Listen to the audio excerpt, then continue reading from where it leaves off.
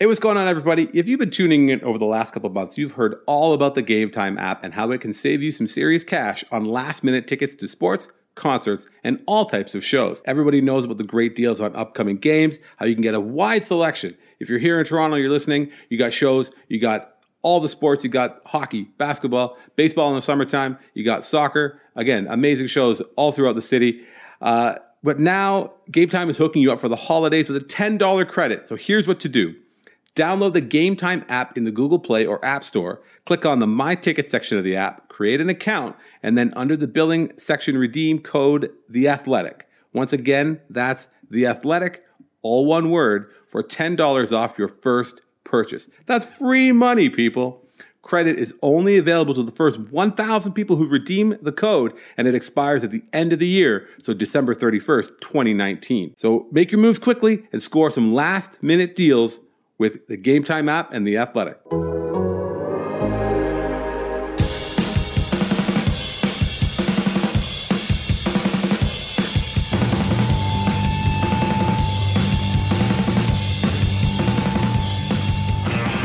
Hey, what's going on? Greetings and good day. My name is Drew Fairservice, and welcome to Birds All Day. This is the Winter Meetings Edition 2019. So much to talk about. Everybody knows the highlight of the winter meetings, the Rule 5 draft, the Rule V draft, if you're more of a... I think it's 5. I think it might be 5, but whatever. But you know, there's so much gold, sifting through gold. But with great regret, with great heartache, I think the Blue Jays passed on their Rule 5 opportunity today, which really tears me up. It tears me up inside. I mean, it's just like the winter meetings were a total bust because of that. I feel bad for Sestouli, you know? I mean, what is he here for if not the Rule 5? Right? All his theorems and all his math and they've just spat on it. That voice you hear is the man who joins me as always. We call him Old Reliable. His name is Andrew Stoughton. Stoughton, how are you? I'm well. I'm disappointed I didn't get to say Old Reliable as usual, but I guess I just did. But yeah, no, I'm did. Well. And in fact, I lied. I said that we call you Old Reliable when really you called yourself Old Reliable. That's the kind of standard pattern. A little tongue-in-cheek, that one. A little tongue-in-cheek. But how the tables have turned. Oh, how the tables have turned here. Is this the last one of the year? I don't know if this is the last one of the year, but coming up one of the last two. I can't imagine we're going to do too many more of these before the end of the calendar year. With the Athletic, our first with the Athletic. And yes, the tables have turned, and we are hopefully very reliable. And we are very appreciative of everyone who's taken the trip and joined us and have been signed up and are subscribers to the Athletic. Obviously, keep supporting that amazing work. Not a week goes past when there wasn't more heartbreaking. Not heartbreaking, but you know, just disappointing, tough to swallow media news. So we're happy to be here, part of the Athletic that is still going, still cranking out stuff and getting people to do what getting stronger every goddamn day. Yeah, get stronger every day. I mean, I'm not going to give you the hard company pitch. That's Stoughton's job, but we're proud and happy to be part of the Athletic. On the books proper. Like, yeah, no, absolutely. Well, yeah, no, things have been great. I can't. I gotta make them work for that if that's what's going to happen. Spoiler alert. Probably not. I can't see that happening. But it's been a great year. We're excited. No better way to culminate that year than with the winter meetings this year in San Diego, which made all of the writers incredibly happy. I saw Jay Jaffe talking about they should just do it every year in San Diego, and I wonder from whom you would get a pushback on that, other than some guy that owns a hotel in Nashville or Orlando. Because it's just San Diego's pretty great place. Lots of nice beers and fish tacos and nice things to see.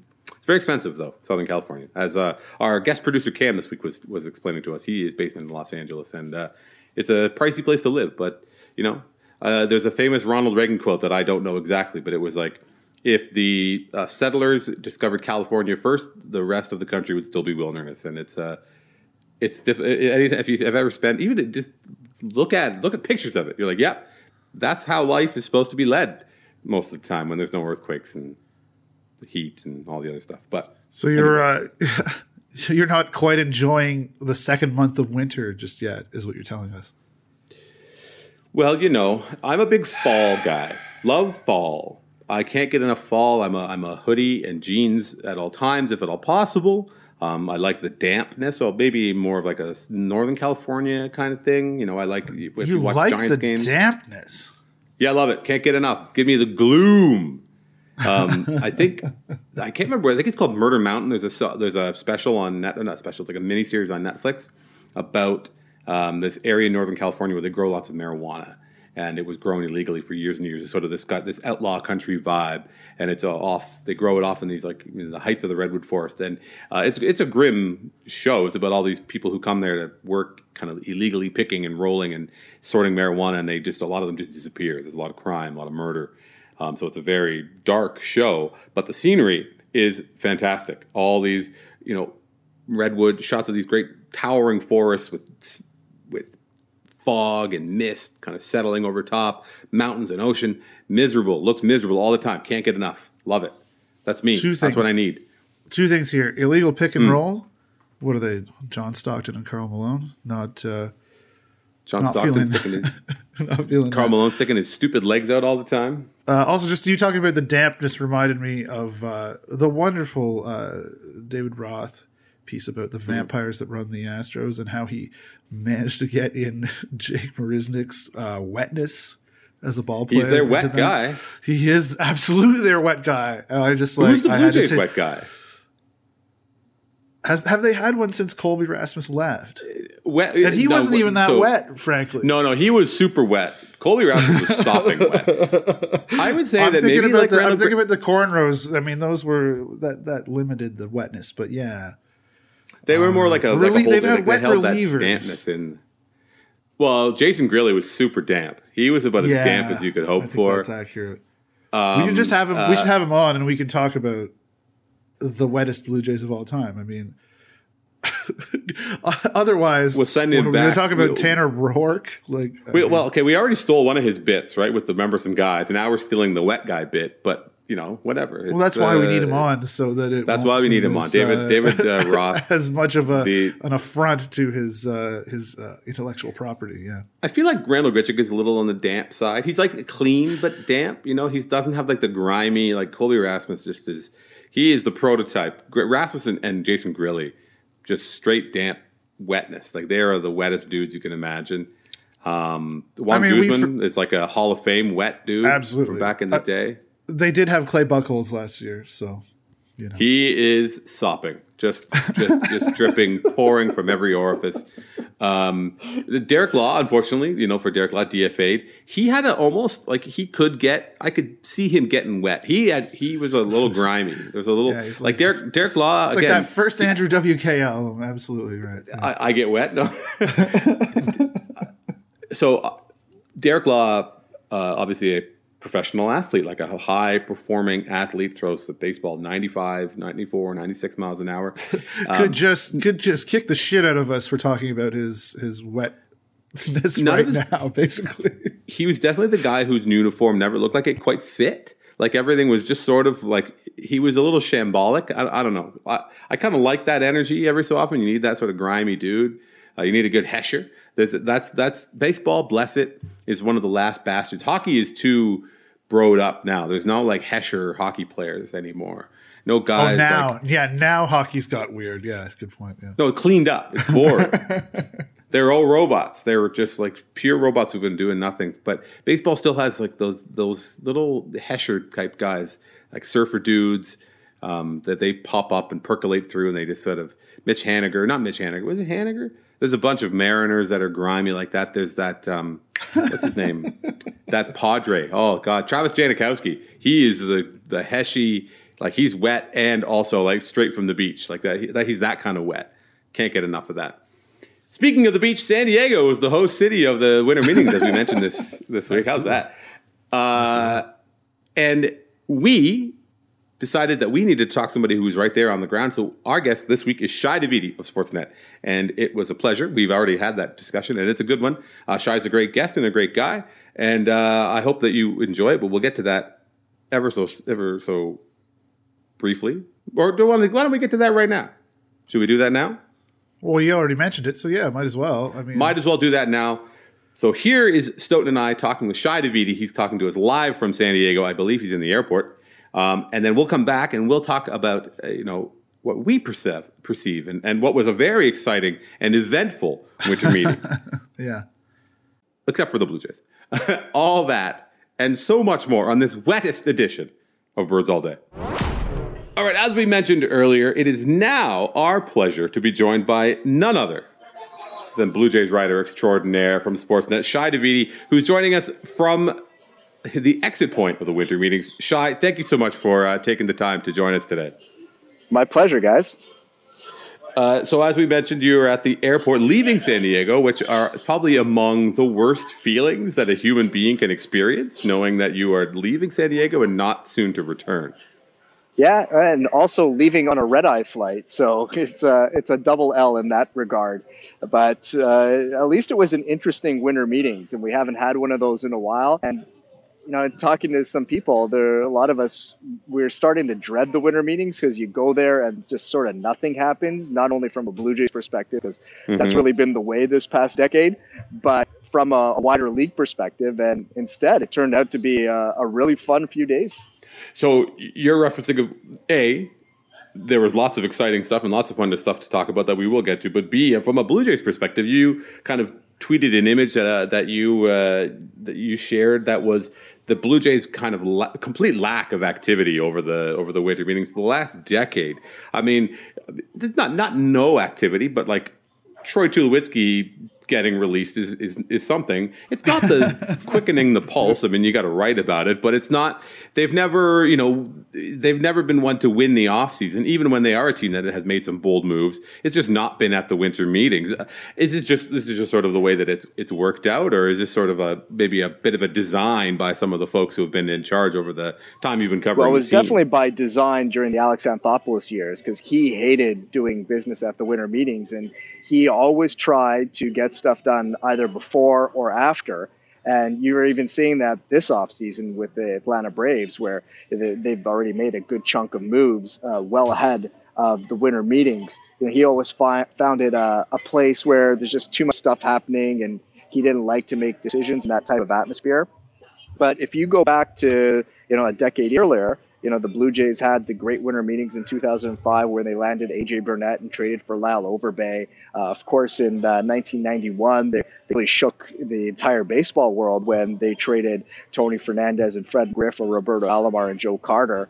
And that was in the days before Twitter and before leaks. And when they announced it in the media room, I'm told, I wasn't there at the time. I was only, but there were everybody was gasping because they were trying to comprehend the magnitude of that deal. So the Blue Jays certainly had their moments at winter meetings, but not lately. It's been a while, and at least they got something done. I mean, beyond getting Tanner Roark, I think the last real move of significance, the last addition of significance, might be trading for Sergio Santos, sending Nestor Molina to the White Sox in 2011. So hold on a second. Are you trying to tell me that the Tanner Roark signing is not a move of significance? Now, hold on. Now, it may not be sexy, but I think it's significant. Significant in that it's definitely something that they needed, but...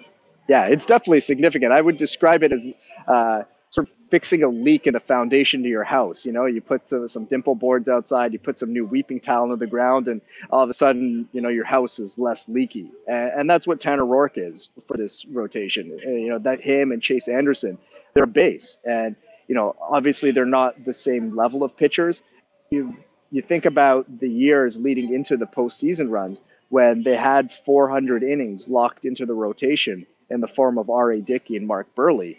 And yeah, you wanted a little bit more upside and you wanted the stuff to be sexier and all that stuff. But those were two stability posts that created all sorts of opportunities for them as a rotation, as a club trying to acquire players, and a little bit of relief for the entire pitching staff.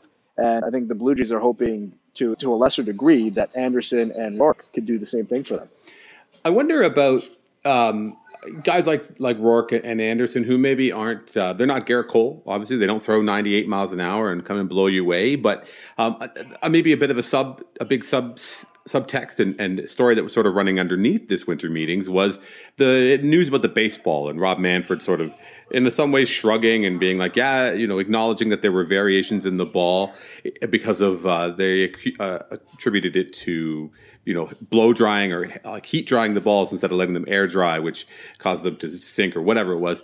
Do you think it could end up being a smart bet on guys like this who are more of like the pitchers, guys who kind of really mix it up and move it around? Maybe these guys could end up kind of having even a little bit more value next year if we're not in the same sort of Super Bowl situation that we saw here in 2019. Potentially. And I think to degrees, the Blue Jays believe that there may be some upside if they unlock some things. That they really believe that if Chase Anderson uses breaking ball a little bit more often, that'll make his entire repertoire play. And at the GM meetings last month, I had a conversation with David Stearns, the Brewers GM, and he said the same thing. He said that he's had the breaking ball at points in the past, and that's when he's been at his best. And if he can regain that would really allow him to take a step forward. So I think there's some things the Blue Jays have in mind to try with Chase Anderson, and to a lesser degree, they might have some stuff for Tanner Roark too. But I think with him, they're more inclined to just let him be, and if he wants to try and experiment a little bit, that they've got some information and some ideas to suggest to him. But they're pretty happy, so I don't think they're there unless that he's driving that.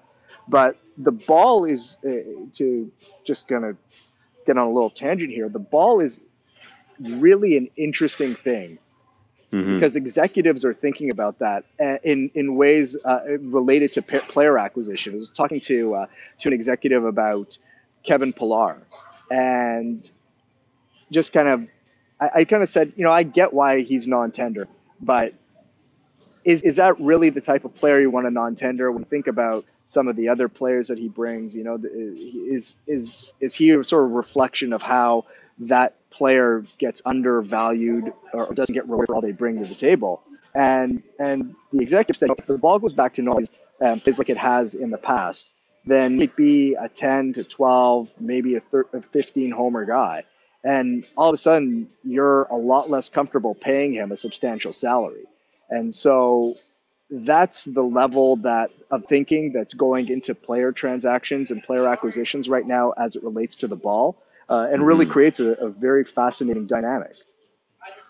That is interesting. And it brings to mind a guy who's the Blue Jays have been attached to in a little bit, which is Cole Calhoun, who I like a lot as a player. I feel like he is almost like the flip side, like a complete opposite of what the guys they have now. A lot of the Derek Fishers and Teoscar Hernandez's and these kind of players with a much higher ceiling. I feel like Cole Calhoun is a player with a high floor. Other than when he's tinkering with his swing and which screwed him up for, I don't know, it seemed like a good 6 months. But when I watch him, I see like a really strong defensive outfielder and a guy who is a solid hitter. But now he's a guy who's kind of got this, he hit 33 home runs. What do you think about a guy like him? Is that someone the Blue Jays would seriously consider? Again, he sort of runs counter to what they have approached with their outfield mix, but I think like he ticks a lot of the boxes. But then again, when you have that sort of thinking in mind, maybe is his value even less than I, as a Cole Calhoun booster, consider it. So full disclosure, it's kind of a running joke on the beat how I kind of have a man crush on Cole Calhoun. That's my guy right there. That's my guy. Shy, my guy. He knows. I'm telling you, every time the Jays are in Anaheim, we watch him play, and I'm like, they got to get this guy. They got to trade for this guy. This is what I know on Cole Calhoun. I think the Jays have checked in. I don't think he's a priority for them. Particularly, I think what they're doing with position players and relievers right now is they're just planning the next phase of their offseason. I think they're hoping that they end up with Ryu, and then that takes care of their rotation to a certain measure, and then they're going to move on to other stuff. But they really want to have the starting pitching piece determined, because that impacts how they spend elsewhere, and they don't want to cut themselves off from a pitching move by spending in other areas. So for them to go out and get a Calhoun, I think that they would probably be looking at moving an outfielder as a way to get some pitching help, and then Calhoun or whoever else would be how they backfill for the position. it's a little bit different in center field. I don't think there's an option. I don't think they see an everyday option on the free agent market. But if they can do that via trade, I think Jackie Bradley Jr. perhaps intrigues them a little bit. I think Jock Peterson is someone that something that they look at. That's something that they would do because it's an obvious upgrade and it's not just an incremental pickup. That they could do independently of other things. But in the corner spots, I think that would be more something that happened as a way to backfill because they used a corner outfielder to do something else. If I may interject briefly, if I may. So Shai,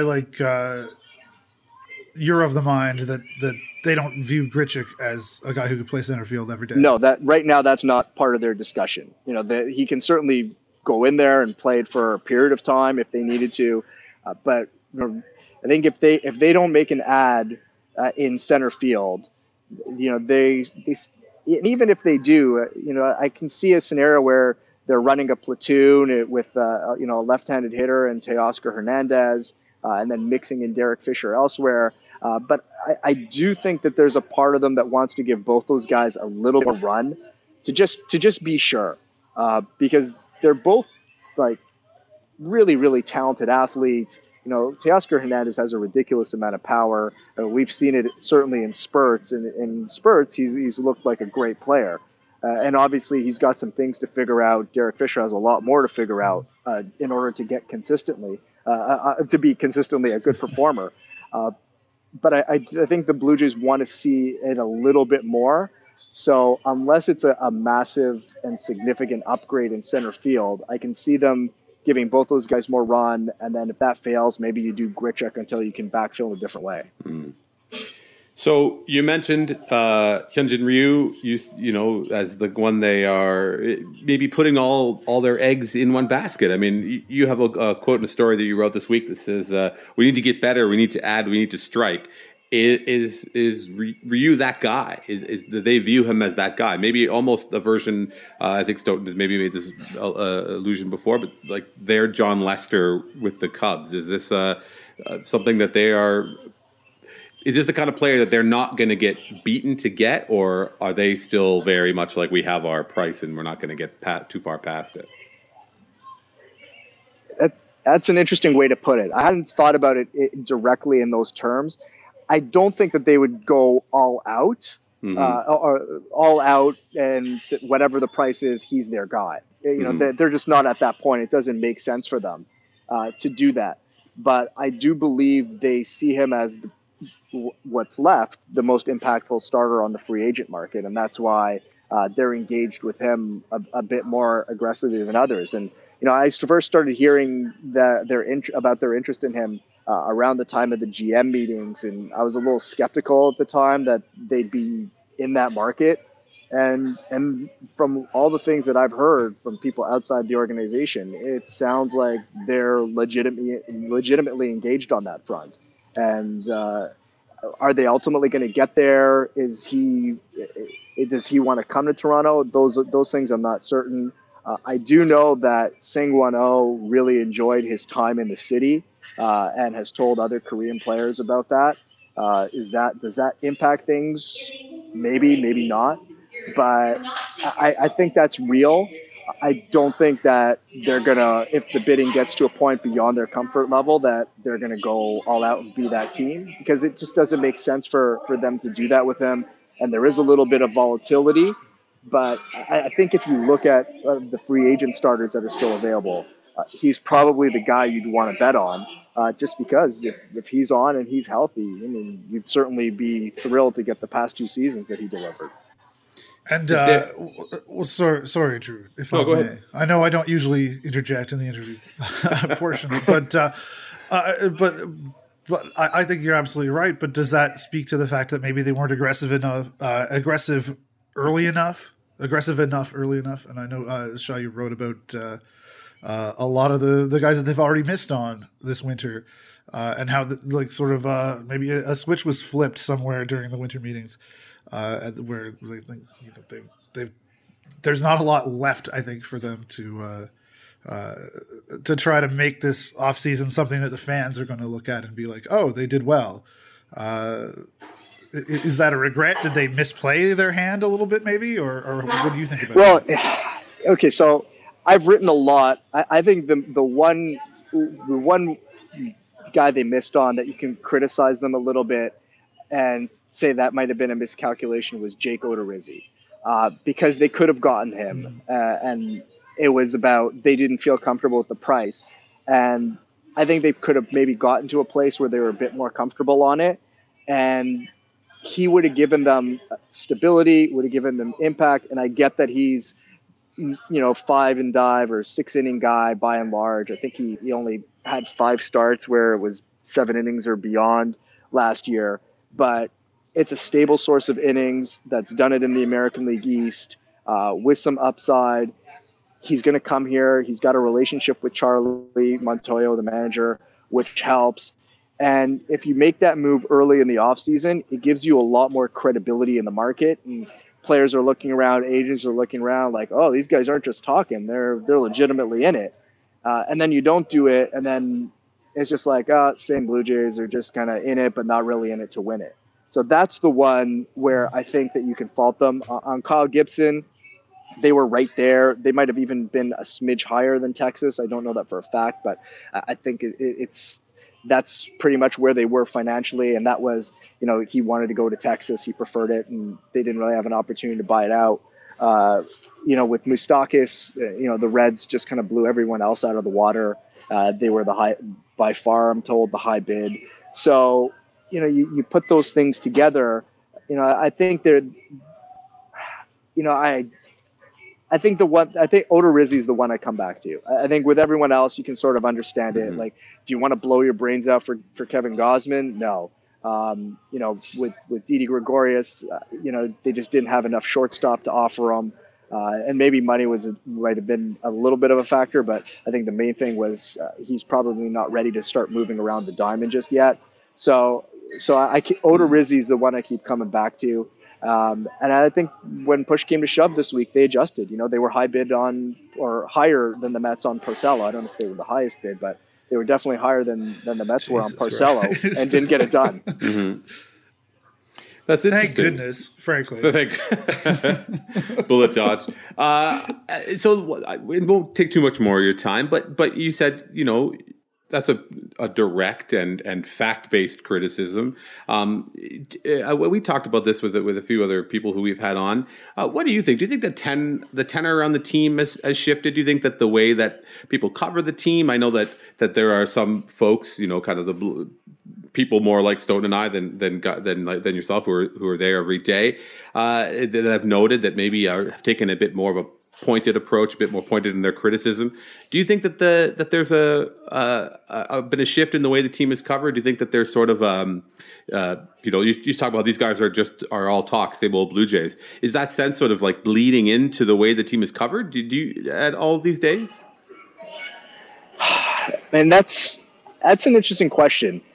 And I don't know that I've thought about it and really try to analyze it. I did write a piece in the summer where I thought right after the deadline, and I said I thought the discourse around the team needed to change, and I thought we're talking about too many things that weren't going to change from the past, and harping on it and not really kind of saying, okay, well, this has happened now. They broke it, they own it. And let's see if they're going to build a better product out of this, right? Because that's obviously the mandate that they got approval for, and so that's the path that we're on. So I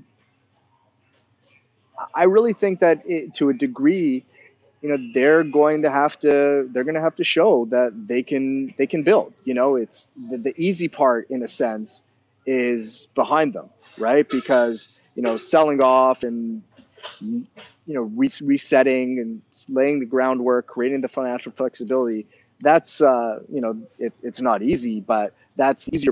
Now, what are you going to do with all that? How are you going to build it back up and make sure that you're developing players properly, you're leveraging assets, you're managing your farm system in the right way, and you're adding the pieces that you need along the way because you stripped everything so bare? That's where this group is going to be judged on. and they've got a real opportunity. And I've talked to this, I've talked about this with a number of people, and I've been pointed in some of those conversations. But I mean, we've seen this movie before, where the Blue Jays had that group with Delgado and Sean Green and Alex Gonzalez, and they were followed by Escobar and Carpenter and later Halladay, and that group was never sufficiently augmented. And then there was the retooling under JP Ricciardi, and they had an opportunity there, and the base was insufficient. And so when they made the ads and they got Burnett and Ryan and Gloss and those guys, there just wasn't enough beyond them. And that 2006 team still won 87 games, but it wasn't enough to get past the Yankees at the time. And then eventually, there was the reset under Alex, and they finally got to the playoffs, but they had to add aggressively in order to get there. So, there's a real opportunity here. This might be one of the best bases this team has had since maybe the early 80s to build off with built out of the expansion era from Pat Gillick. And I think the judgment lies on what you do from here. And, I think there's a number of us who felt that there was an opportunity for them to make some ads this offseason. And it didn't have to be Garrett Cole. I think it's premature to add Garrett Cole in a sense, because you're not ready to compete and it's too hard to get him here. He's looking, it's like, why am I going to sign there to just finish fourth in the division right now, right? The rest of the team isn't there. So, but you could add the ancillary pieces around him to make, the 2020 Garrett Cole or whoever, that's when it becomes more appealing to them. And that's when you can really make a significant jump. And I think that's why there's been a lot of criticism. And, a lot of the stuff that, that I wrote about was based on what I was hearing from agents and rival clubs. They're not moving. They're sort of in it. They're not. And earlier, the middle of this week, a decision was made. Like, all right, we got to get after this. We can't stay in our valuations. The market's changed. We got to make some moves. And they did. And it got them Rourke. It nearly got them Porcello. And we'll see where it lands them with Ryu. Awesome. All right. Well, if and when those moves do come, there's nobody who's going to be more plugged in and have that hot news and awesome perspective than you, Shi Davidi. Thank you so much for joining us. It means a lot. Well, thanks a lot for having me, guys. It's always great chatting with you guys, and I enjoy all the stuff that both of you do as well. So hopefully we'll all have better times to write about in the near future. Well, thank you so much. And I got to say, though, after the BBWAA chapter meeting in Toronto, there was a picture that was shared, and you had a very serious beard. And then you're on TV at the winter meetings, and it's gone. Don't do that to us next time. Bring the beard to the winter meetings. The kid cleans up nice, right? Let the world know. No, sorry. I said the kid cleans up nice. No, that beard wasn't. It was a little bit of fun, just off-season relaxation, not worrying about trimming for a little bit. But I think that it was time to get cleaned up and look a little more professional. Listen, that's you're putting that on yourself. I'm telling you, you just let it go, and life is good. You're just, again, as the Blue Jays are in this sort of like state of flux, it's okay if you reflect that. This is your workplace. This is your life. So just let it all hang out next time. All right. We appreciate it, though. Again, Shi, thanks so much. Take care, fellas. All right, of course, want to say big thanks to Shi Davidi for taking the time for joining us on Birds All Day. Of course, this is the version that you're hearing that's outside of the Athletic ecosystem. If you're on Spotify, if you're on Apple Podcasts, if you're anywhere that great podcasts are found, this is what you're hearing. If you want to hear the full episode, you want to hear Stoughton and I break down what happened across the winter meetings. You want to hear us talk about Hyunjin Ryu. You want to hear us talk about the Tanner Roark signing in the way that you've come accustomed to us talking about things like that. You want to hear us talk about Garrett Cole and the Yankees' unstoppable killing machine. You want to hear us make fun of the Rays. There's only one way to do it. You got to go to theathletic.com/birdsallday. Sign up, become a full-fledged subscriber to The Athletic, and you can get the full episode of Birds All Day.